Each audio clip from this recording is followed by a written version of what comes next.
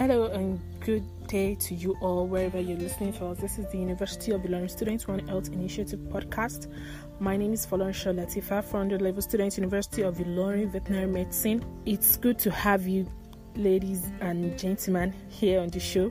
Thank you so much for coming. Can you please introduce yourselves?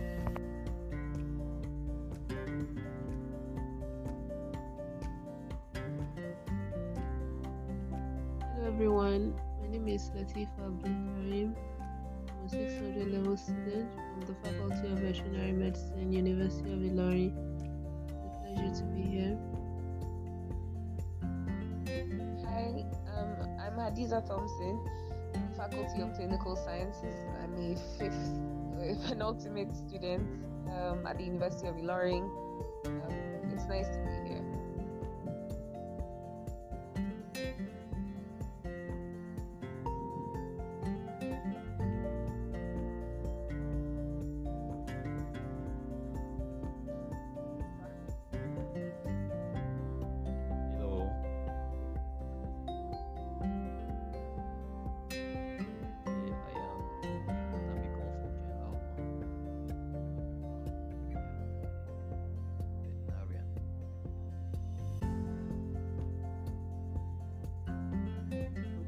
Okay, so it's what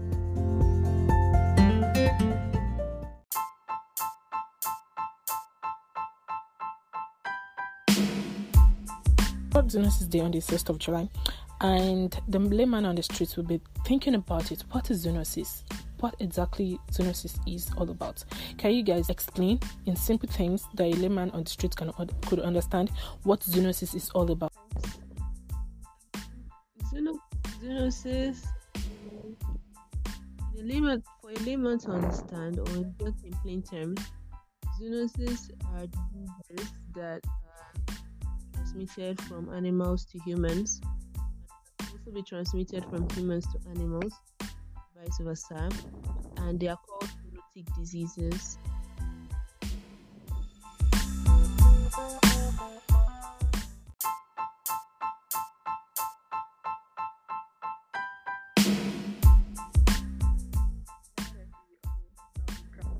Having known that zoonoses are diseases that could be transmitted from man to animal and vice versa, we need to understand the process of transmission either from man to animal or from animal to man.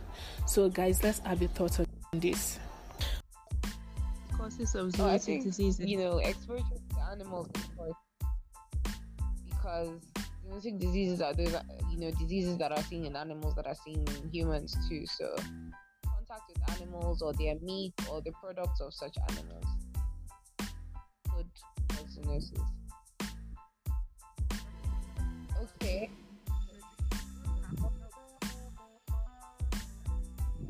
Other ways we could contact diseases. I feel if we come in direct contact with the pathogens, of course, that cause these diseases, irrespective of whether or not we had contact with animals. Like you said something about you have made the carrier cirrhosis back, where it's coming to house themselves in the body and stuff like that. So if you had direct contact with the disease causing pathogen, then you can still come down with it.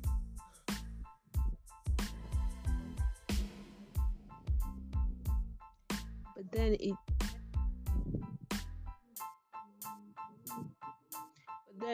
would we still call it zoonotic at that point? Actually, you have this line of zoonosis is supposed to be. So I guess it just has to be contact with animals, like Hadiza rightly said. Contact with animals, contact with animals.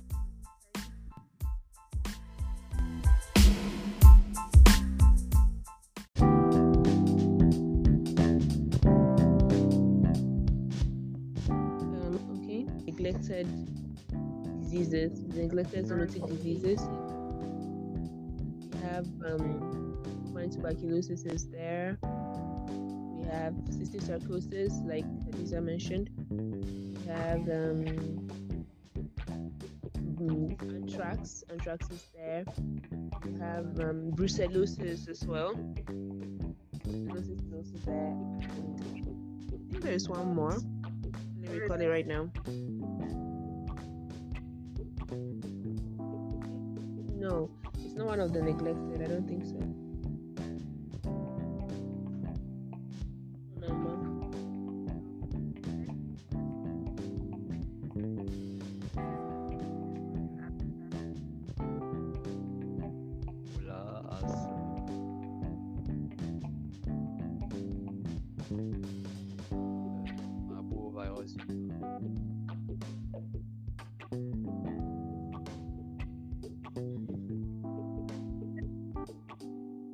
Ebola is an important one.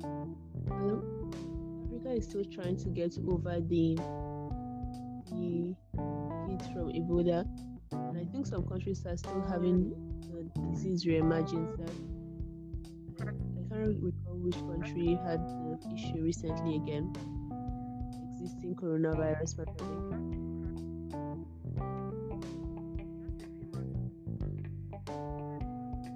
Yes. They're still dealing. They're trying to. Yes. It's really going to be insane for such a country trying to counter Ebola and at the same time trying to Out.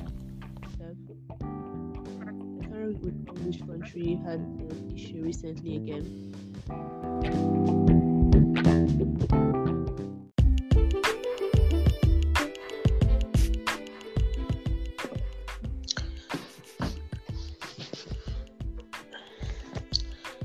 So we're saying Zoonosis can be transmitted by aerosols as well. And the example of those that can be transmitted by aerosols, we said, example, you can actually have anthrax. Yes, anthrax can be transmitted by aerosol.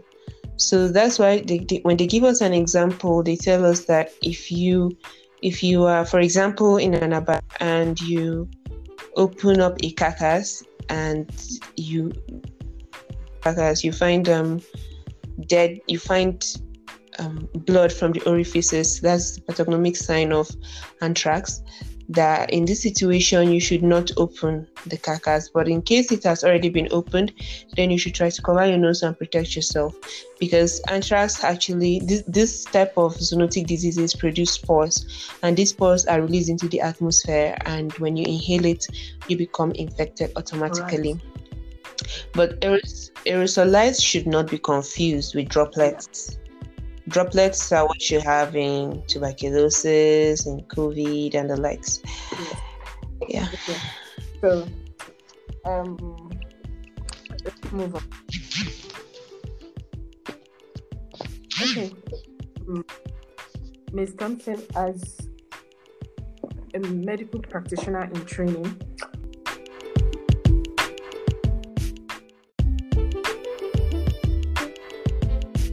there's some parasitic diseases like Toxoplasma gondii, Toxoplasmosis, and so yes, it's zoonotic hazard, but people don't really know because it doesn't really show clinical signs. It doesn't show physical signs. Let me put it in that way. So how do people I had a joke about it. Mm-hmm. How do people limit themselves practicing such diseases? And cats are very lovely domestic animals, so like companion animals. So I don't know. I really don't know. So maybe you can just start that out.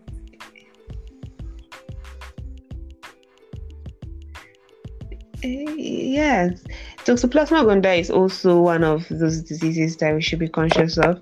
You can actually contact it when you have contact with cats' feces and you do not wash your hands properly and you use the same hand to consume food. So basically, the thing about Toxoplasma gondii is you won't really see the symptoms in humans unless that person is either immunocompromised or the person is very old. So most times, if you would diagnose Toxoplasma gondii in a human being, that person would be an old cat keeper, someone that's kept cats for a long time and is very old and immunocompromised. Immunocompromised people can also be pregnant women, and that is why they say that you should beware when you have a pregnant woman in the house with a cat, because contact with the cats and the feces may actually cause some abortion. But I don't know how frequent this actually happens in the hospitals, or if it's just underdiagnosed. I really don't know Yeah, that. it's pretty Maybe Hadiza can frequent. actually Well, like you talk said, about that. Toxoplasma gondii is transmitted by through cats and other feline animals. So the thing that happens with the parasite is that it has affinity for a spot in the fallopian tubes. So it kind of notches itself where fertilization is supposed to take place naturally, which is why you get the joke, the old lady with the cats, because chances are she's probably never had kids before. Maybe not because she didn't want, but because she's sterile now. So what it does is it goes there, it's out part of the fallopian.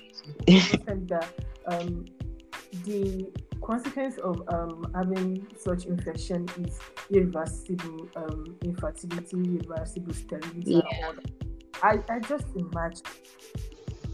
It's so disturbing. Yes, how can a cat, just a little cat, cause such an it's quite disturbing.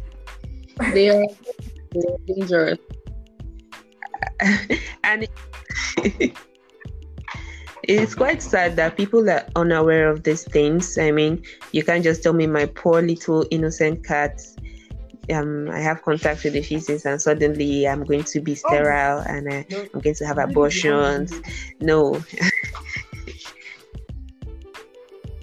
Yes.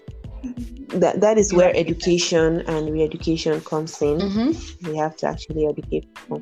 But that's basically how it is. I wouldn't say we have seen so many cases of it in the hospitals because, like you said, there's serious under-testing and under-diagnosis in the continent as a whole anyways. So chances are when people come in with sterility, fertility issues or issues with sterility, nobody's really thinking, oh, do you have cats? Or do you have... The first thing they think about is how your sexual intercourse is, and then other questions follow. But nobody comes to say, oh, hey, lady, do you have cats? Do you keep dogs? Do you keep... Those are not questions that come up. But I think it's important. This is why we have these type of discussions, so we know that next time, it's like we are aware of a lot more than we normally would have been. So now, of course, with this discussion, if I'm asking anyone in the hospital now, I'm going to ask if you have cats, just to be sure. Yes. Yeah. Okay, so moving on to COVID-19 now. COVID-19.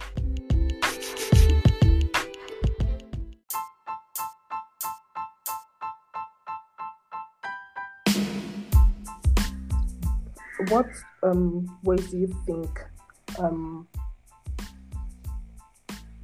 zoonotic diseases could be eradicated? Well, so if I understand all of us correctly, usually they're rare. Like you don't easily see them being transmitted from, or at least you don't see humans walking about with zoonotic diseases every now and then.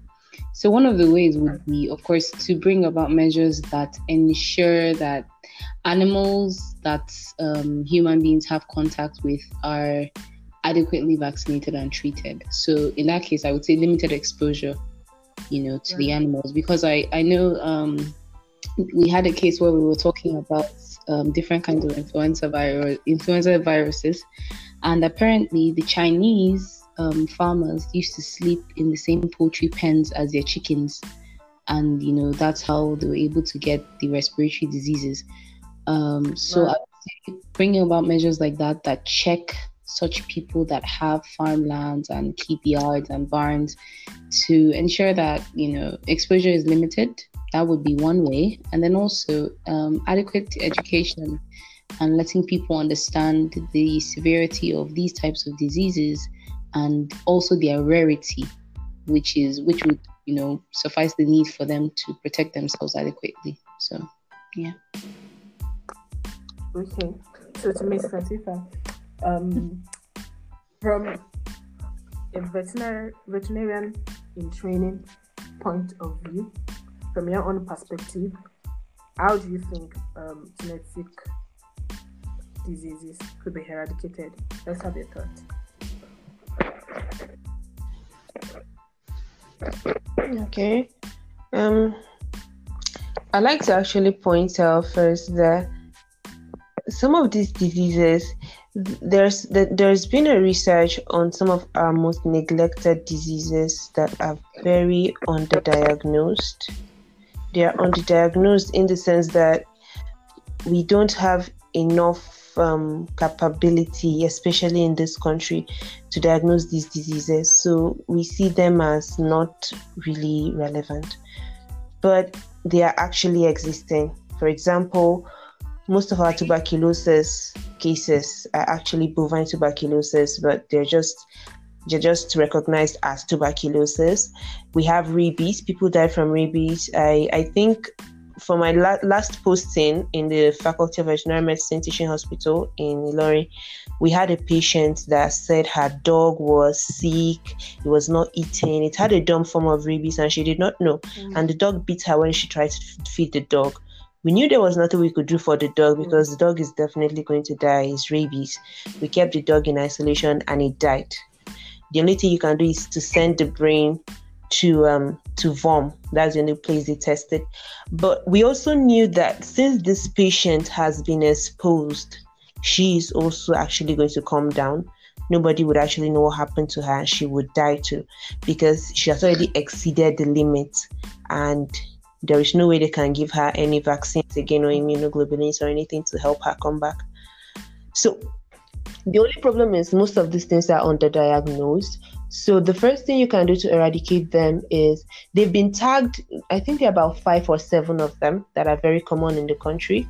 Bovine tuberculosis is one, rabies, brucellosis. Brucellosis causes abortion in females and I think it causes sterility. Or is it? Yes, sterility in males. Then cysticercosis, that's from meat. Then we have there's one more, I really can't remember right now. But these have been tagged as the neglected zoonotic diseases in Nigeria, and they're actually of grave importance. So what we need to do is to create awareness about this. Create awareness and tell people they actually exist. And even though you may not be able to get diagnosed for it, you should be conscious of it. And the best thing you can do for yourself is to protect yourself. And also, we should try to make available, there should be provision of vaccines for them. Although you cannot really vaccinate humans, but we can try to vaccinate animals. So people should vaccinate their dogs regularly, take care of their cattle so they don't come down with these diseases before you would actually have it transmitted to the humans also. And also to limit exposure. If you see an animal you're not really close with, dogs for example, rabies, you should try to limit your proximity with them because you don't know if they actually have an infection you're unaware of that could be transmitted to you. You should also be careful of what you consume. For example, the meats that we're talking about, cysticercosis and tuberculosis, bovine tuberculosis. If you're careful, then you will not, if you don't buy meat wrongly and you process your meat properly, then you will not come down with it. And things like brucellosis, Brucella abortus, if you try to be careful of the kind of milk you consume and that, then you'll also be able to prevent it. So it's just basically hygiene, vaccination, and limiting exposure. These are the basic things that would help us in preventing this disease.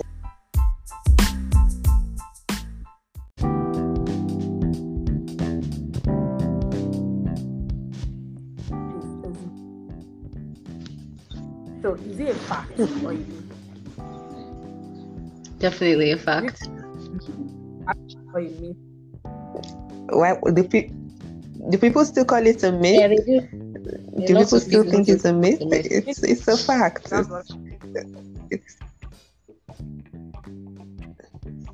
It's right under our It being a noses. genetic disease.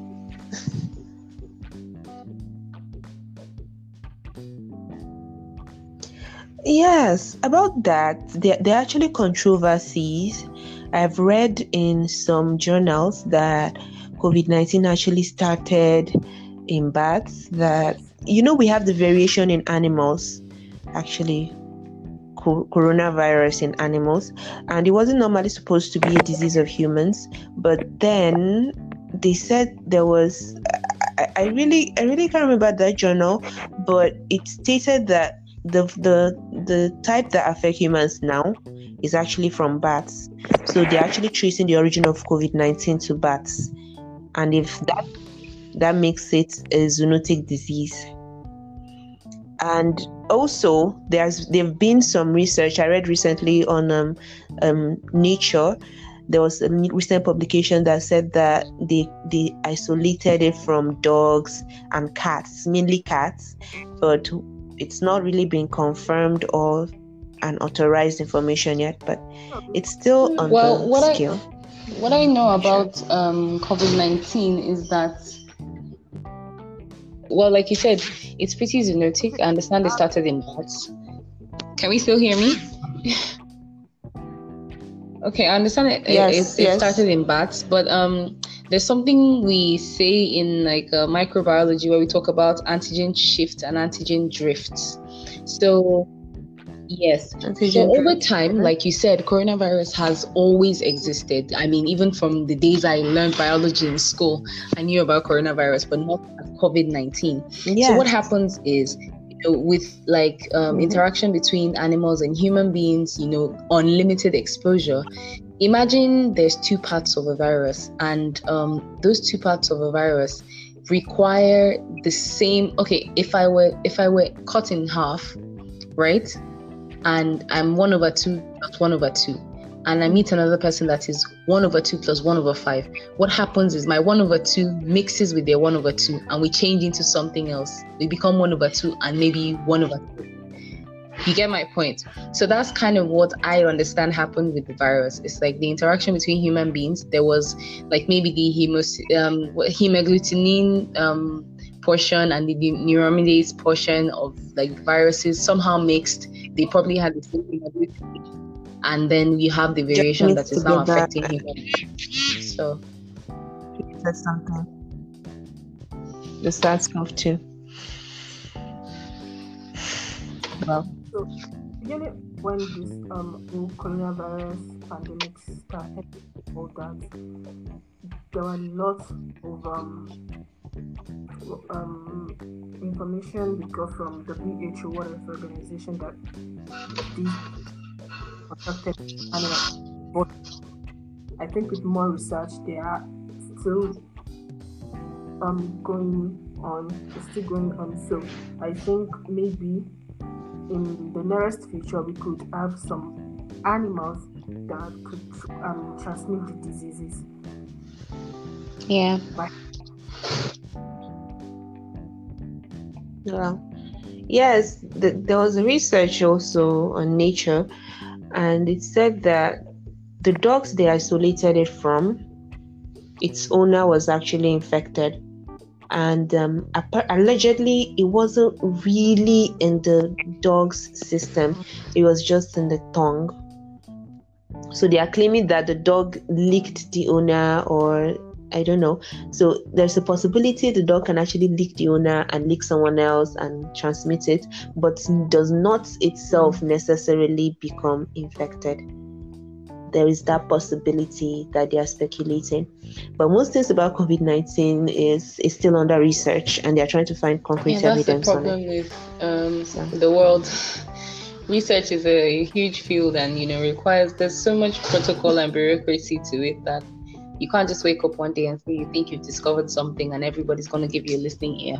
You have to go through a couple of stages first. No. So hopefully we'll find a cure at some point. Yes.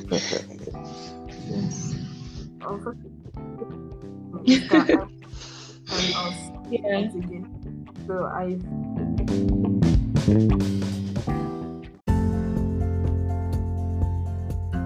think round up with you guys by adding your final thoughts on zoonotic disease.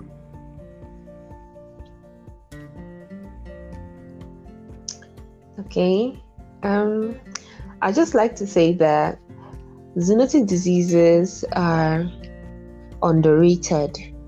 Zoonotic diseases are one of our biggest problems in the world right now because they are emerging and re-emerging.